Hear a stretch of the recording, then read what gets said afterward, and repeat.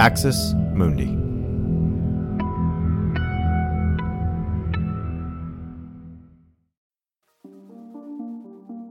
What are the connections between purity culture and race? Why does purity culture work so hard to disembody people, make them feel as if they're not living in their own skin? And what do these things have to do with each other? Well, we're incredibly excited to announce our next Straight White American Jesus seminar, Purity Culture, Race, and Disembodiment. In this class, the instructor, Dr. Sarah Mosliner, who is a leading researcher on purity culture and the leader of the After Purity Project, will take participants through various histories and ideologies as they relate to the racist origins of purity culture and how disembodiment is a tactic used by white evangelical leaders and others in order to achieve cultural, political, and religious dominance. Sarah Mosliner is the author of Virgin Nation, a leading scholar on purity culture, and someone who's been studying this topic for over 15 years. Our seminar is going to run in May, every Thursday, and you can find all the information at straightwhiteamericanjesus.com under the Seminars tab. Sign up quick, there are limited spots, and we expect them to fill up fast. We hope you're having a great day. Thanks for listening. We'll see you soon. You're listening to an Irreverent podcast.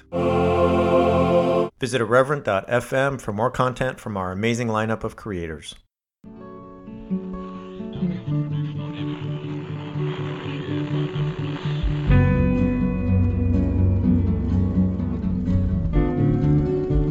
Hello, welcome to Straight White American Jesus. My name is Dan Miller, Associate Professor of Religion and Social Thought at Landmark College, and also a trauma resolution practitioner with the Center for Trauma Resolution and Recovery.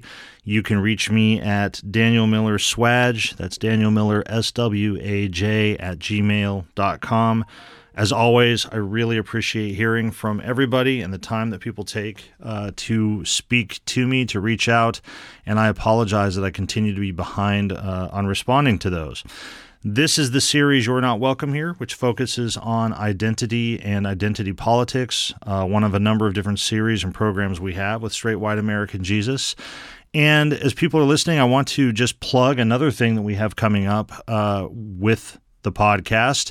Sarah Mosliner, a scholar who has appeared on the show, whose work has been very influential for me.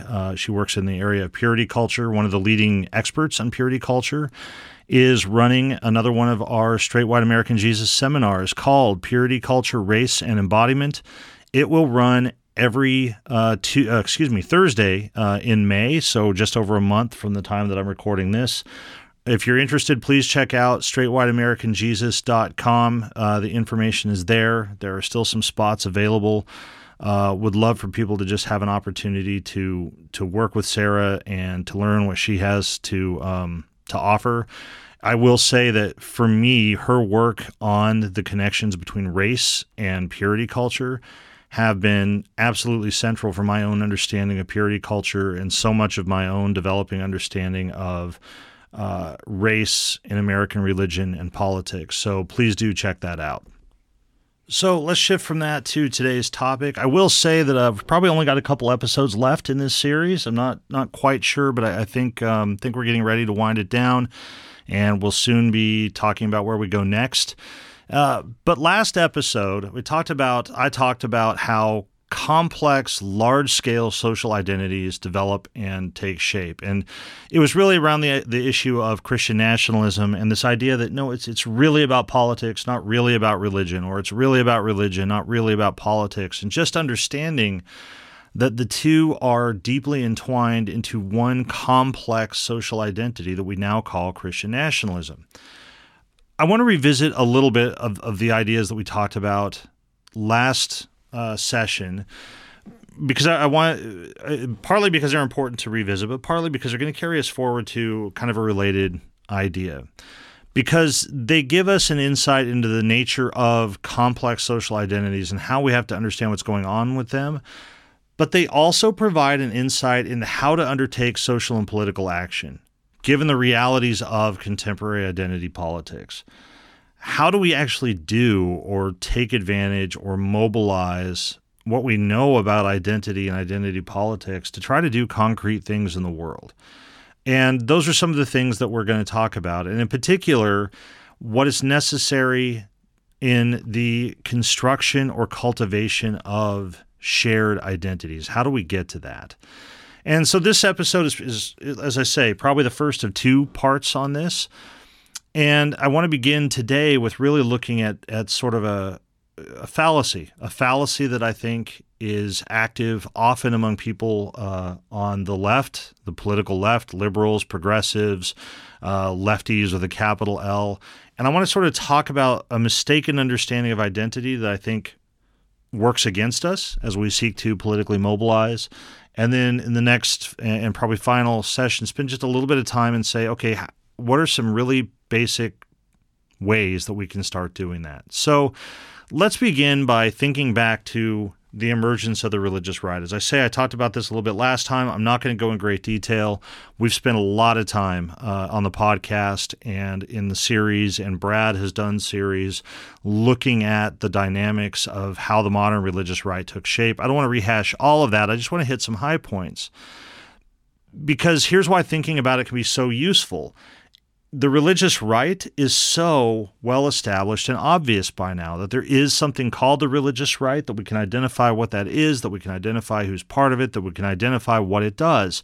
For many of us, our entire adult lives have been lived in a context in which it is simply taken for granted. It is simply a social fact that, for example, most conservative Christians are Republicans.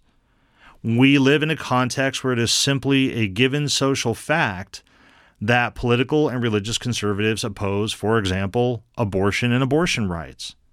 We have existed in a context where it is just a social fact that the GOP is disproportionately composed of religious conservatives as compared to, say, the larger American population. Thanks for listening to this free preview of our Swag episode.